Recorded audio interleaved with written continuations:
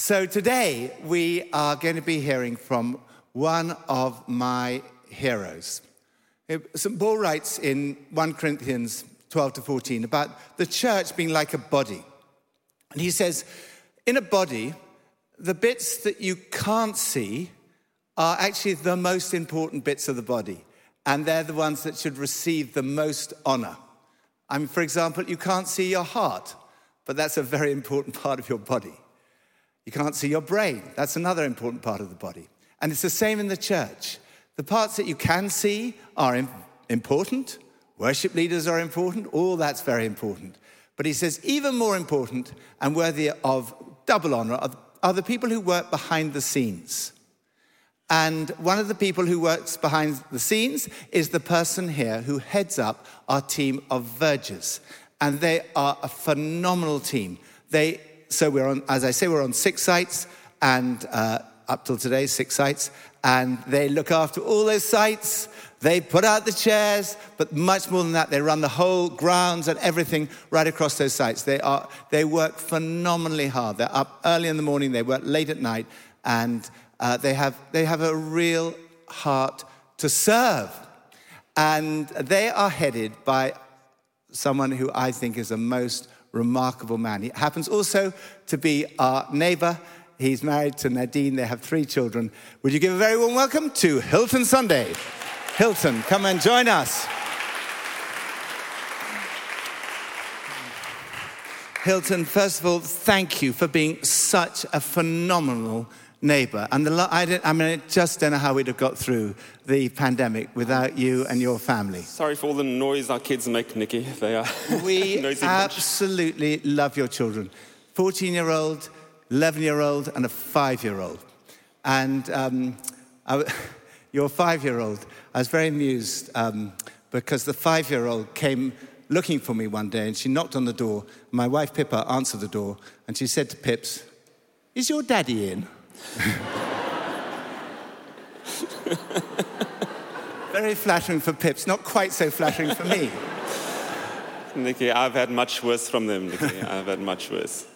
Now, Hilton, you're an extraordinary person because actually, we'll come to this later, but you've got 2 degrees in theology and you have an amazing knowledge of the Bible. And one of the things I discovered is that every morning and every evening, you recite a passage of the Bible to your children. And I think recently you've been doing Colossians 1:15 to 20, all about Jesus.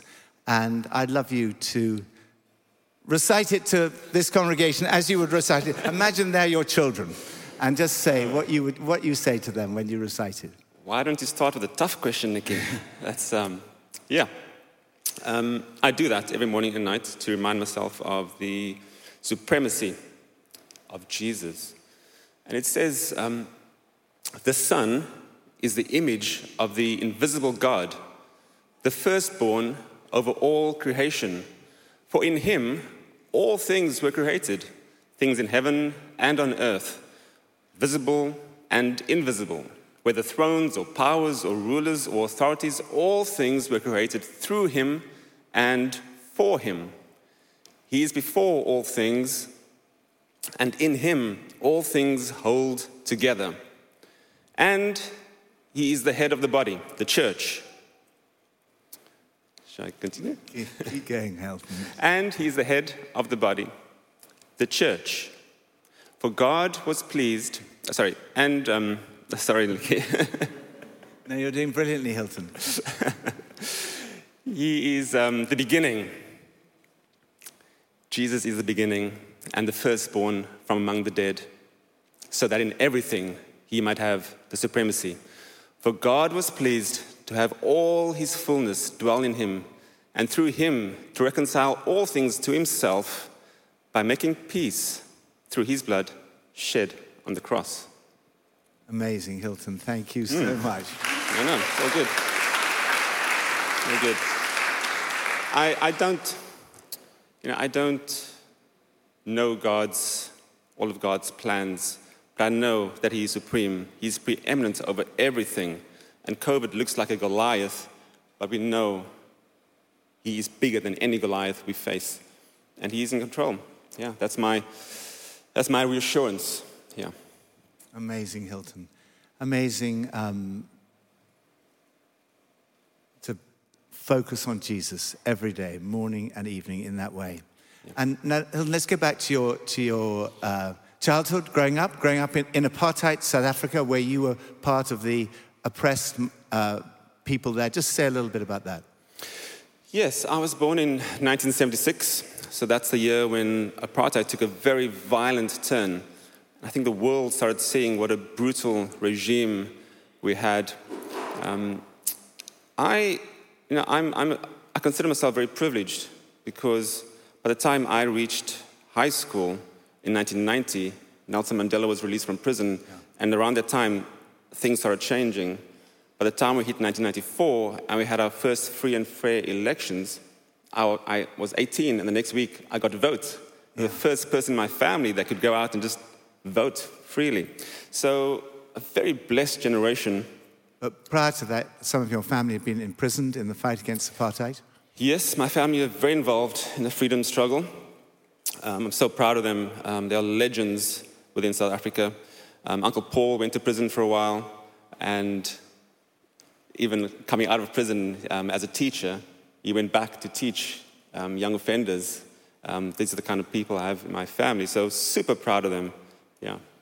And in your, just say a little bit about your father, because it's Father's Day today, but you had quite a tough time. Yeah, so he passed away when I was 6. He got cancer, and then it was just mum and the 3 of us children. And I mean, tough. Single mums are tough like no one else. I have so much respect. And she got us through life. And you went to university, but then you went to one university, got a theology degree, but then you went to Stellenbosch, which is the premier university in South Africa, but one that had been barred to someone from your background prior to Nelson Mandela. Yes, so I guess here you'd call us dual heritage or mixed heritage, not white, not black.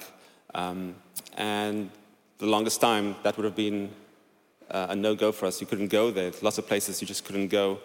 But by the time I graduated school, it was open, and I decided to study theology there. This was a place where a lot of our worst theology had come out of. They supported churches who were preaching segregation, and I went with lots of questions, and not all of them answered, but still continuing to learn. And so you did a second degree there?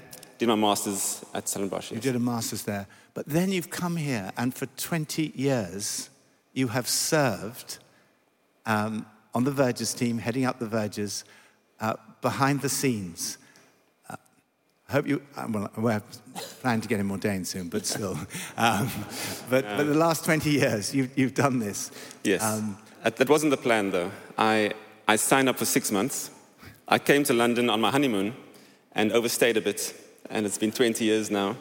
And as we were planning our travels, and I was walking down the street one day in Wembley, and I just heard God say, apply to HTB. And I wasn't sure about that, but I wanted to be obedient, so I did the process and said, okay, just 6 months. I'll just do whatever you need around the place.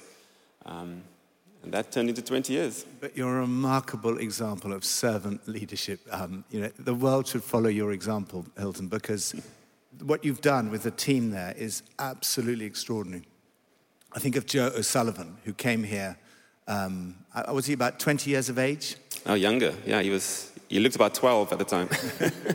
And go on, just tell the story of Joe. I don't know if we got a picture of him, but Joe came to us via some work we were doing on the estates, and someone asked me to meet up with him, and it was really bad.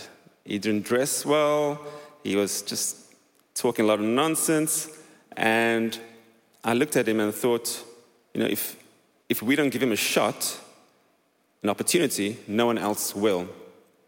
There's that bit of wisdom that I think I've learned on one of our leadership conferences that says we are meant to love people and use things, and never love things and use people. And in an interview, you're looking at yes, what this person offers, but also how can we love on you? How can we develop you? And in Joe, we thought, yeah, here's someone we could develop. And we're so proud of him now. You trained him for like seven years or something? Yeah. And then he went off to train for ordination in the Yes. Church of England. And next week, I think, he will be ordained as a minister in the Church of England. Absolutely. And that's having a team around him. I don't take credit for all of that. But it's him being around our families, him being around really mature men of faith within the team who are just pouring out love and wisdom every day. Now, one of the things Joe has said to me is that he would not have got married if he hadn't seen an example of good marriage in you. And he wouldn't have wanted to be a father if he hadn't seen your model of being a father. And you are a remarkable father to these 3 children. Just say a little bit about that story of that. So our family started one day when I was in front of my computer and heard God say, I'd like you to adopt. Just that, I remember that phrase. And with the Holy Spirit in us, I think we give the right response to God. And I said, yes, definitely do that. But would you mind telling Nadine yourself? I didn't want us to go away and with pen and paper work out the pros and cons. We had a 1-bedroom flat. We weren't earning much. Not sure where in the world we were going to be next. And I just left it. And a few months later at Focus, our church holiday, Nadine just turned to me after a talk and said, do you think we should adopt? I feel like we should adopt. I was like, finally, here we go. Let's do this. And we started a process and took a long time. It wasn't easy, 7 years of trying to explore this and make it happen. And God was so faithful. Nadine, while midway through the process, they asked us, what are we looking for? And I said, no, anything. Doesn't matter where the child comes from. Doesn't matter about disabilities. And Nadine said, no, it's a boy, and we are getting him before Christmas. And in those days, adoptions were very slow. But in 8 months, from start to end, we got a boy before Christmas. God was so faithful. And now you have 3 children, 2 of them adopted? Yes, 2 adopted, 1 homemade. He's our little DIY baby. And got my hands full, Nick. You need to pray for me. That's... But I've seen you. You're an absolutely amazing father, and your children are amazing children. But just say, because not having a model for yourself of your father beyond the age of 6, how have you managed to be such a good father? I don't think I'm the greatest dad on earth. Do my best. I fail every day. It's trial and error. But we've got this model with God, isn't it? Martin Luther said in his write-up of the Lord's Prayer, he says, if we can simply understand those first 2 words of the Lord's Prayer in the way that Jesus understands it, then the rest of life will fall into place. And so for me, it's about that, looking to our Father. And in our family, we have this saying that we teach our kids from the moment that they can talk. We say that in our family, we share everything except germs. And that's done well for us during COVID. We share everything. And so whatever God shares with me, I'm trying to pour out into them. The love, the time that God gives me, I'm giving them time. The patience, the forgiveness, the instruction. I'm just trying to share that with them. God just said the other day to me that we should get rid of our old sofa. He's going to give us a new one. Don't buy one, he'll give us one. And I got the kids to pray because that's what I do. God said to me, so I'm saying it to you, you need to pray. And a few weeks later, we have a new sofa, and they have this experience of God working, So, yeah, that's my takeaway. I just share whatever God is doing in my life with them. And your knowledge of Scripture is extraordinary. I mean, you recited Colossians at the beginning, but Sorry, I messed it up, Nikki. The pressure. It was such a relief. I think everyone was so relieved that you didn't get it perfect. Otherwise, we'd have all felt even more inadequate. I know. But the Bible, you have such a rich knowledge of the Bible. And no one will forget the talk that you gave at our staff meeting one time. you have this depth of knowledge of the Bible. Just say a little bit about how you develop your relationship with God as Father.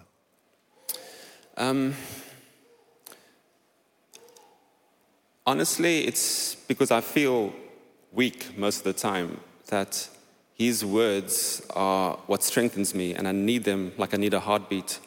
It is not through my strength that I remember these things. It's just out of necessity and just desperation.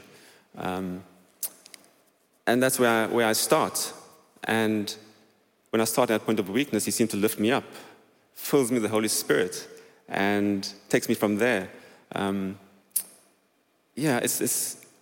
It's pure necessity and wanting to serve him that I do this. I can't claim anything better than that. And you mentioned the Holy Spirit there. You started by talking about Jesus, the supremacy of Jesus. You talked about the loving Father. Say a little bit more about the Holy Spirit, because on your experience, your initial experience. The Holy Spirit is what empowers us. I've been to many churches, and when we arrived in London, that very first day, a friend brought us to HTB. We sat up in the corner over there, and from stage, the prayer came out, "Come, Holy Spirit." And I thought, that's it. That's how you do ministry, isn't it? Just come, Holy Spirit. It worked. There was no, smoke and lights or anything. I just felt, God is here.